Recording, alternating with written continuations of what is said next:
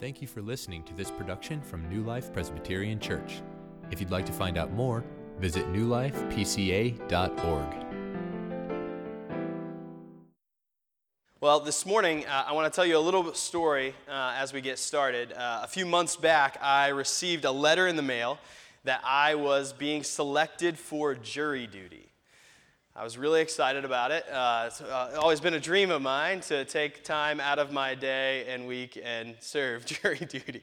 Not really. I was actually really annoyed and frustrated. And so I filled out the survey and thought, okay, well, maybe they won't select me. They did. And so I showed up for the trial, and the first day I sat there and I thought, well, there's a lot of people here. They might not get to me.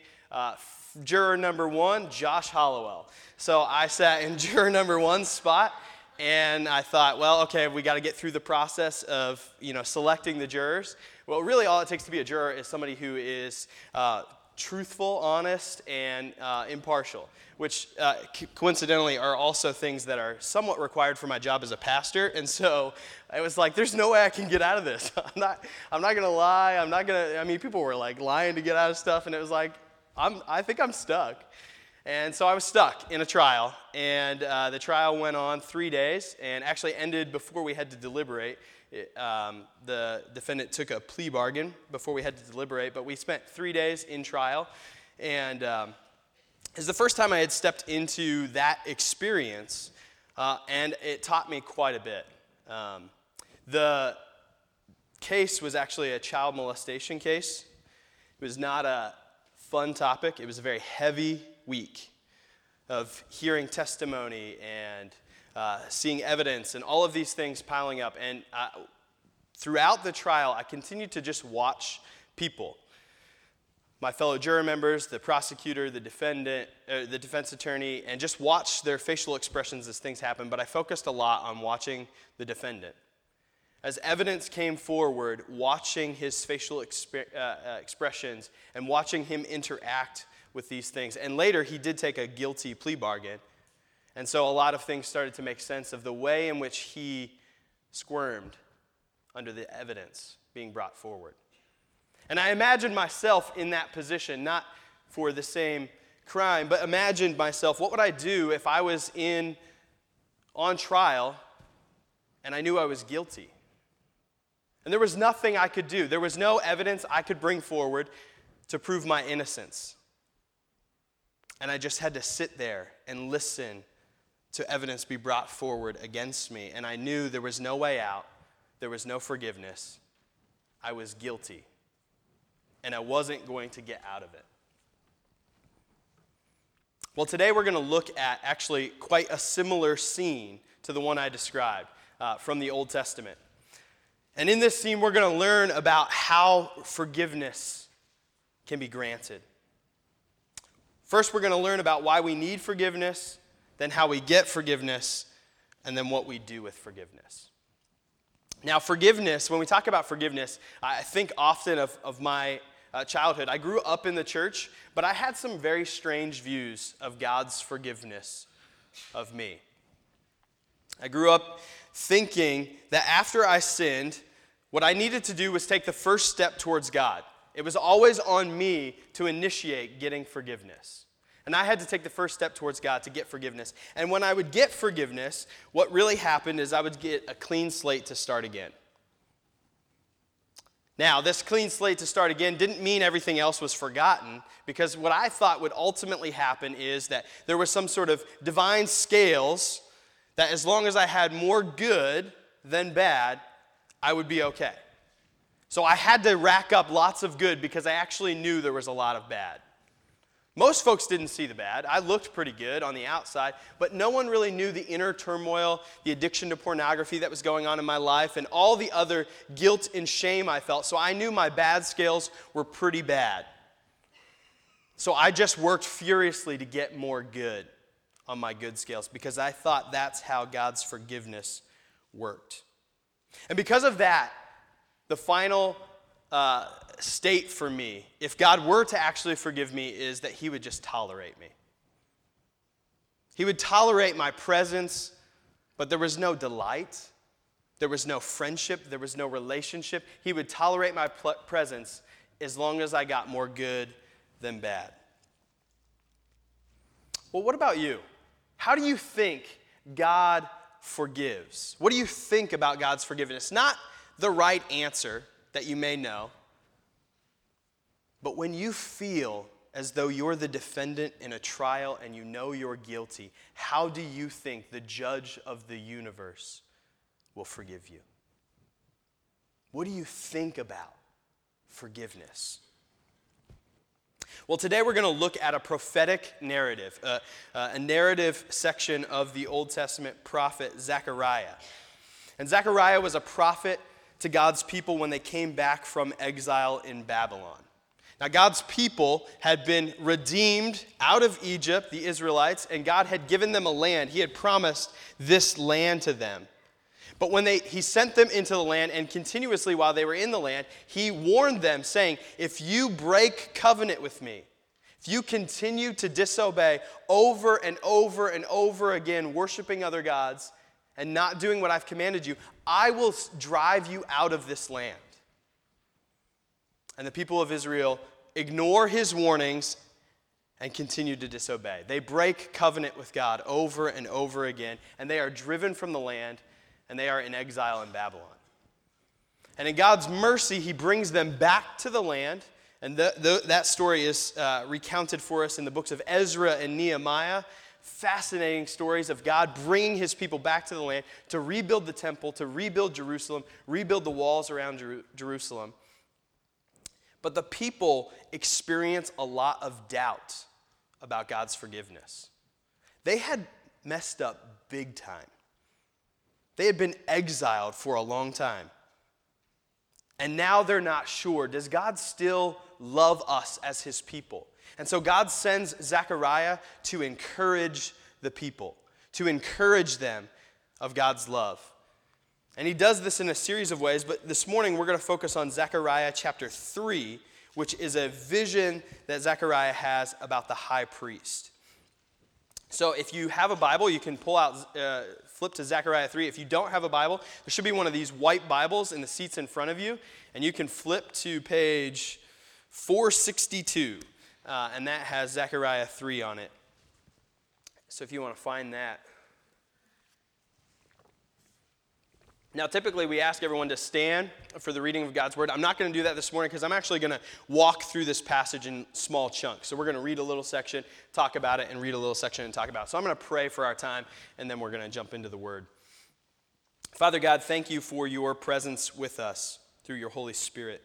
Lord, would you speak to us through these ancient words that you have written through the power of your Holy Spirit for us today? That you have things to say to us today. And Lord, would you speak to us by your Holy Spirit and transform us as a people? We pray for the glory of Jesus. Amen. Okay, we're going to start in verse 1 of Zechariah 3. Then he showed me Joshua the high priest standing before the angel of the Lord, and Satan standing at his right hand to accuse him. And the Lord said to Satan, "The Lord rebuke you, O Satan. The Lord who has chosen Jerusalem rebuke you. Is not this a brand plucked from the fire?" Now Joshua was standing before the angel, clothed with filthy garments. Okay, let's stop there. I know we only got 3 verses in, but we're going to unpack a little bit here, and then we're going to move on. And we're going to look here specifically, I had it up here, sorry, at why we need forgiveness. Why do we need forgiveness? And to do that, I want to look at the characters in this scene for us. So we have 3 characters. We have the angel of the Lord, Joshua the high priest, and Satan. We'll get more into the angel of the Lord. We're going to get more info about him as we move on. But Joshua here is the high priest at this time as the people have returned from exile. So he is the one who will intercede for the people before God and represent the people in front of God in the sacrifices. This is the key way in which God will mediate his forgiveness and his law to his people through the high priest. So Joshua is very important for Israel. But who is Satan? Some of your translations may actually call him the accuser in this passage. And despite what popular culture might say about Satan and what the Bible tells us about it, we actually don't have a lot of information in the scriptures about Satan. We only have a very limited information about him. But here's what we do know. Satan and God are not in some dualistic battle of good and evil with equal strength. And we actually see that in this passage. Satan has zero power to condemn. You see it in this scene. Joshua is not standing before Satan. He's standing before the angel of the Lord. Satan is the prosecuting attorney in this courtroom scene. He is accusing Joshua of his guilt. He does not have the final say. God does. Now, that should not immediately comfort us, though, friends. Our God is a consuming fire. His holiness is awesome. His justice is pure and righteous, and his wrath against sin is terrifying. And remember, Joshua and Israel are guilty. There's no way they can argue that they're not guilty. They spent 70 years in exile for failing to keep the covenant. They had blown it. And so in our scene, Joshua the high priest is standing before the angel of the Lord, filthy. The high priest, the one who is to represent the people before God, is dirty. He's unworthy. He's guilty. He's shameful.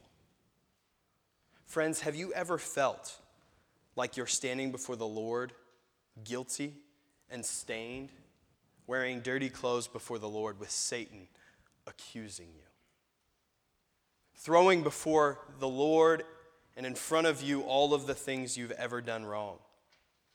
Shame for the things you've done wrong. Maybe you grew up in the church, but now you're not so sure what you believe about God. Or maybe you've never really understood or worshiped God. You're not sure what you believe about God. And you find yourself here this morning feeling guilty before the Lord. Or maybe the shame that you feel that the Lord continually brings before you is your sexual sin. The shame that you feel for same-sex attraction, pornography, one-night stands, inappropriate relationships. Or maybe you have a criminal history. You have actual crimes that you've committed before the state and before our country, and you have a criminal history, and so you're very keenly aware of what it means to stand before a judge guilty and have those things brought before you. Or maybe the shame that you feel is over drug use or alcohol use or gossip that you can't stop, but you keep talking about people behind their back and destroying lives. Or lying or theft or cheating on your taxes. No one knows, but you know. Or cheating out your employees. Or greed. Or racism. Feeling shame for these things. Or feeling shame for all the other things. That's just the things that I've done. What about the things that I haven't done? Like reading my Bible all the time, sharing my faith with others, loving my neighbor. That neighbor that's always struggling, that I continually judge and don't help. If we're honest with ourselves, we have shame and guilt, and we stand before the Lord dirty. Right, but this is just a vision that Zechariah is seeing, right? Well, see, the Bible actually shares with us another vision in the book of Revelation with a very similar scene. Revelation 20, 11 through 13 says this, "Then I saw a great white throne and him who was seated on it. From his presence, earth and sky fled away, and no place was found for them. And I saw the dead, great and small, standing before the throne, and books were opened. Then another book was opened, which is the book of life. And the dead were judged by what was written in the books, according to what they had done. And the sea gave up the dead who were in it. Death and Hades gave up the dead who were in them, and they were judged, each of them, according to what they had done.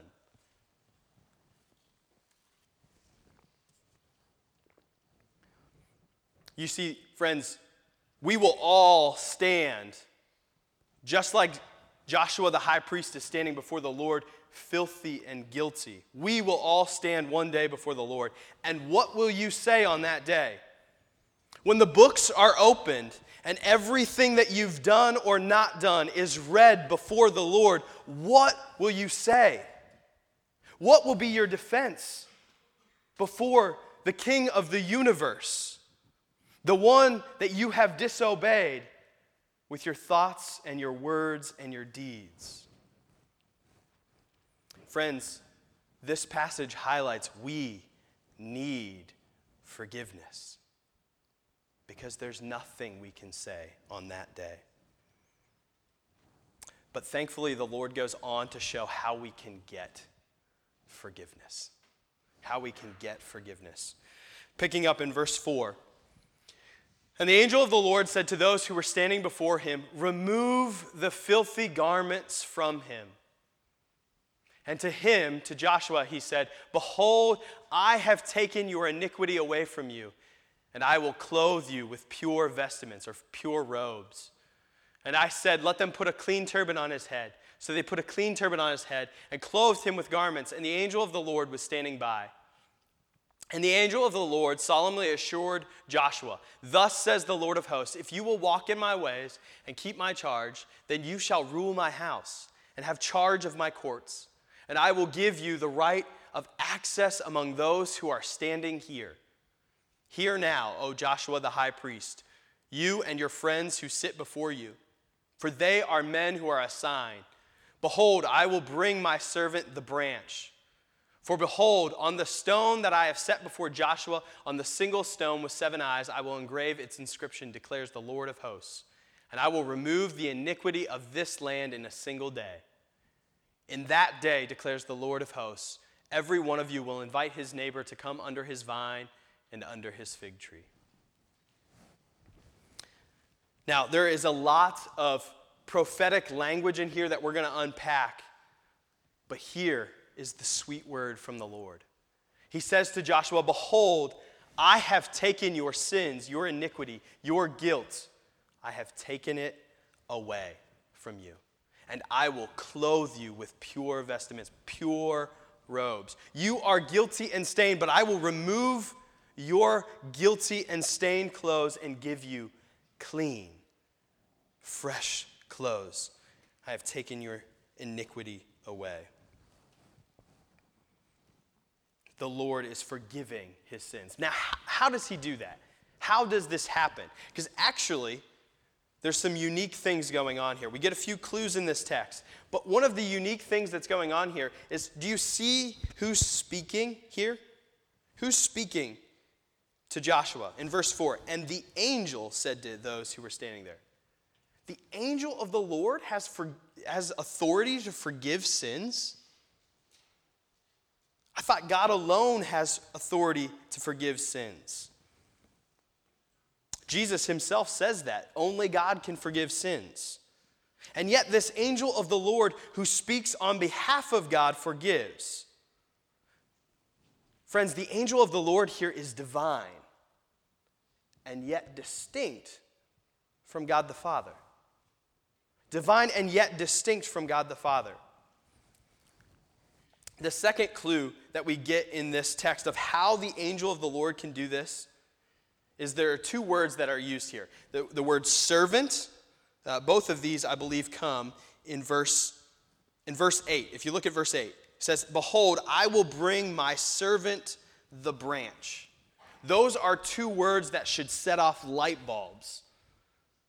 What is he talking about? Where do we get this idea of servant and branch? What is exactly he's saying here?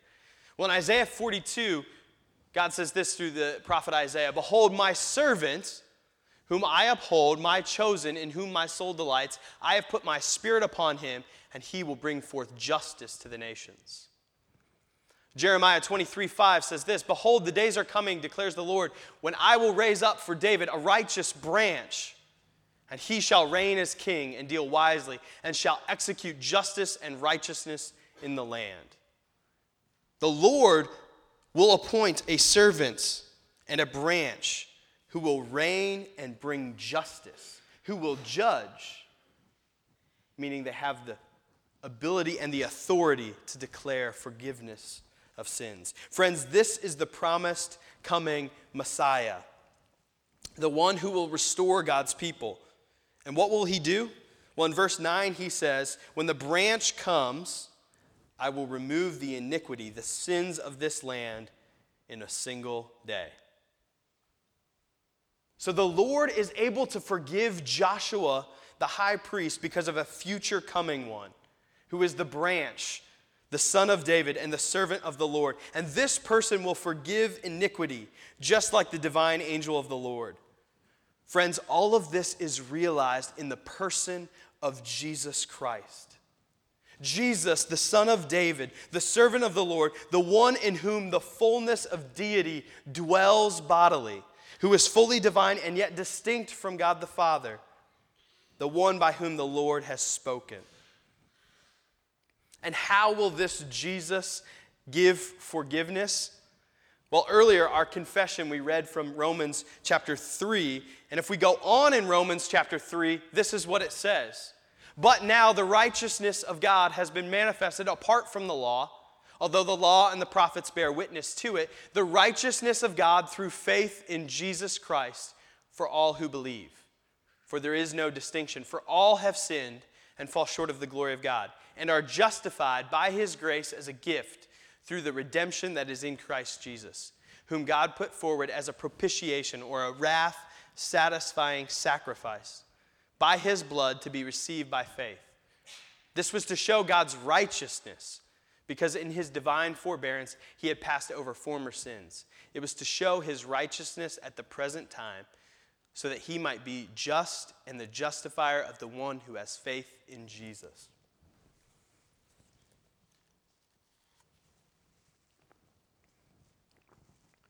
This verse is so incredibly powerful. We don't have a lot of time to unpack all of the things about this verse, but we can summarize it by looking to another place in Scripture too.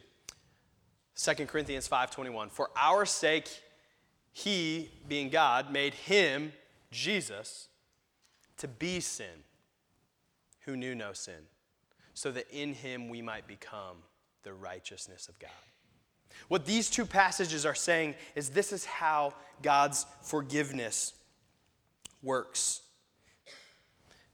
How God's forgiveness works is that Jesus takes the place of Joshua the high priest. When he says, remove the filthy garments from him, what Jesus does is puts on those filthy garments. He puts on all of your sin and my sin and all the sins of all who will trust in Jesus. He puts them on himself and bears the punishment that God requires for sin, which is death. Jesus bears all of the death that our sins have deserved, taking all of the shame, all of the punishment, and all of the guilt. Also, he can put on his righteous robes on those who trust in Jesus. It's as if, right, the angel of the Lord were to step down, Jesus himself were to step down, remove the filthy garments from Joshua, set him down, take off his robe, put it on Joshua, and then put back on those filthy clothes. And bear those sins with his body by his death on the cross. So that you now stand, if you're trusting in Jesus, looking to him by faith alone, you now stand righteous, clothed with the very righteousness of God, the very perfection of God, the obedience of Jesus to every demand of the law. Not just not doing sin, but also doing the right thing every time. Loving God the Father perfectly and loving neighbor perfectly. That's now yours if you're trusting in Jesus. This is incredible forgiveness. This is how forgiveness is accomplished. Now, what do we do with that forgiveness? I want to spend the rest of our time here today applying this passage to two groups of people.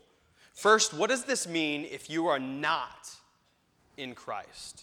And then second, what does this mean if you are in Christ? Friends, if you are not in Christ, if you're not wearing those righteous robes of Jesus, when you stand before the Lord, who will be your advocate? Because those books will be opened, and who will stand up to defend you? That's the question you must wrestle with today. And friends, if you need an advocate, Jesus wants to be your advocate. He's done everything necessary. Repent, turn from your sins, and trust in Jesus, and He will give you His righteous robes for you to cover your sin. Well, what does this mean then if you are in Christ?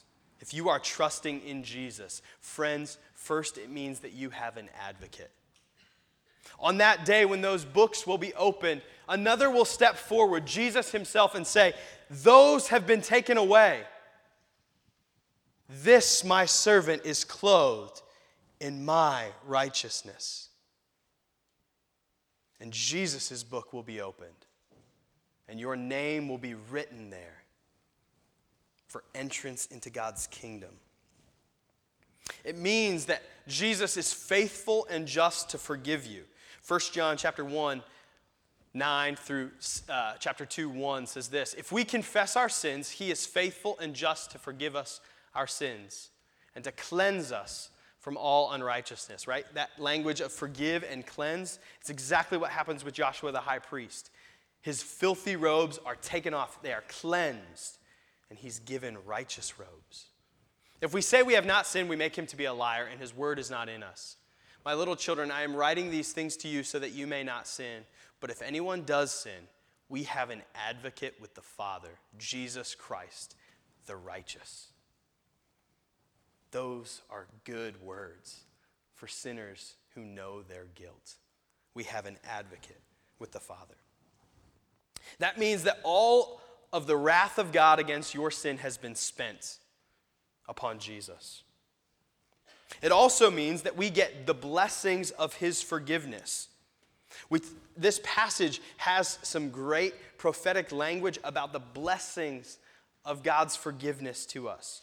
We get shalom, which is the Hebrew word for peace or wholeness, right? It goes on to talk about this language, right? In that day, verse 10, "In that day, declares the Lord of hosts, every one of you will invite his neighbor to come under his vine and under his fig tree." This is language of blessing. Community with no sin, inviting people together and experiencing wholeness together. This is also another blessing that we get, which is evangelism. We don't typically think about evangelism as a blessing, but immediately he says, in that day, you will invite your neighbor to be a part of this. You will invite your neighbor into this. Friends, this is exactly why we're planting a church. This is exactly what we're trying to do, is to invite our neighbors into this blessing of forgiveness because they desperately need forgiveness. And we want to invite them into the joy of what it means to be forgiven in the highest court. This is why we're planting a church, is to offer this kind of forgiveness to our city. Friends, this is what you get to do. If you see evangelism, sharing the blessing of forgiveness with others, as a burden and not a joy, maybe you don't get how great it is to be forgiven. This is amazing. And we are really good at inviting our neighbors into amazing things. If I get something new, I tell all of my neighbors about it all the time. You all know this because I tell you about everything new, and I'm so excited about it. because it's wonderful, and I want you to experience that joy. Friends, if you're not sharing your faith with others, it may be because you've lost the joy of your salvation. You need to meditate on what you've been forgiven from and the joy of what it means to know God as Father and as friend. This is the blessing of forgiveness, and now we get to invite others into that blessing. But the best part, it's not the best part. The best part comes in verse 7. Thus says the Lord of hosts, if you will walk in my ways and keep my charge, then you shall have rule my house and have charge of my courts, and I will give you the right of access among those who are standing here. You get to be in the presence of the Lord. I'm giving you access into the inner circle. This is the essence of the gospel. We get God himself. Access to God himself. This relationship with God is created by his covenant with us. And in this covenant relationship, God grants us forgiveness and also requires from us obedience. I don't know if you noticed that in this passage. It says, if you will walk in my ways and keep my charge. And we're like, wait a second. Does this mean this forgiveness is conditional upon my obedience? This is not good because I think we keep messing this up, right? Well, the forgiveness is not conditional upon our obedience, but the forgiveness empowers our obedience. Right? The angel of the Lord isn't warning or condemning Joshua, right? He says in verse 6, the angel of the Lord solemnly assured Joshua. This is meant to encourage him. Walk in my ways. And this is no different than the New Testament, right? Our assurance of pardon this morning was Colossians 1. And you who were once alienated and hostile in mind, doing evil deeds, he has now reconciled in his body of flesh by his death in order to present you holy and blameless, right? Clean robes and above reproach before him. If indeed you continue in the faith, stable and steadfast, not shifting from the hope of the gospel that you have heard, which has been proclaimed in all creation under heaven, and of which I, Paul, became a minister. Right? This is the same thing. If indeed you walk in my ways, this will be true of you. Well, how are we to understand that? How are we to understand? There seems to be a tension here. And how are we to resolve that tension and understand this? Friends, you will persevere if God has given you these new robes of righteousness. You have new clothes on. And these passages are meant to call us to walk in those new clothes. Do not go back and put on those dirty robes of sin again. Walk in your fresh, clean, pure clothes of Jesus' righteousness and obedience. That's now who you are. That's who you are. And you will definitely persevere if God has granted you forgiveness. So go do it. Right? It's this incredible encouragement. You will do it. Now go do it. Imagine how much easier it is to accomplish something that you know will happen. You've now been assured from the Lord that this will happen. If you're trusting in Jesus, now go walk it out. Live it out. But friends, if you're not continuing in the faith right now, if you're stubborn and refusing to repent of your sin and seek God's forgiveness, if you're stubbornly avoiding the Lord, be warned, as the scriptures would warn you. Have you really been forgiven? Were you really given Christ's righteousness? If so, it really will change you. Now, don't get me wrong. Grace comes first, but obedience follows grace, or grace really hasn't affected you. Because obedience must follow grace, because you've been transformed, and you now wear new robes of righteousness. Remember the book of life passage that we talked about from Revelation? Well, here's another passage in Revelation that talks about this. The one who conquers will be clothed thus in white garments, and I will never blot his name out of the book of life. I will confess his name before my Father and before his angels. This is a glorious promise. If we, to the one who conquers, right? To the one who perseveres to the end, right?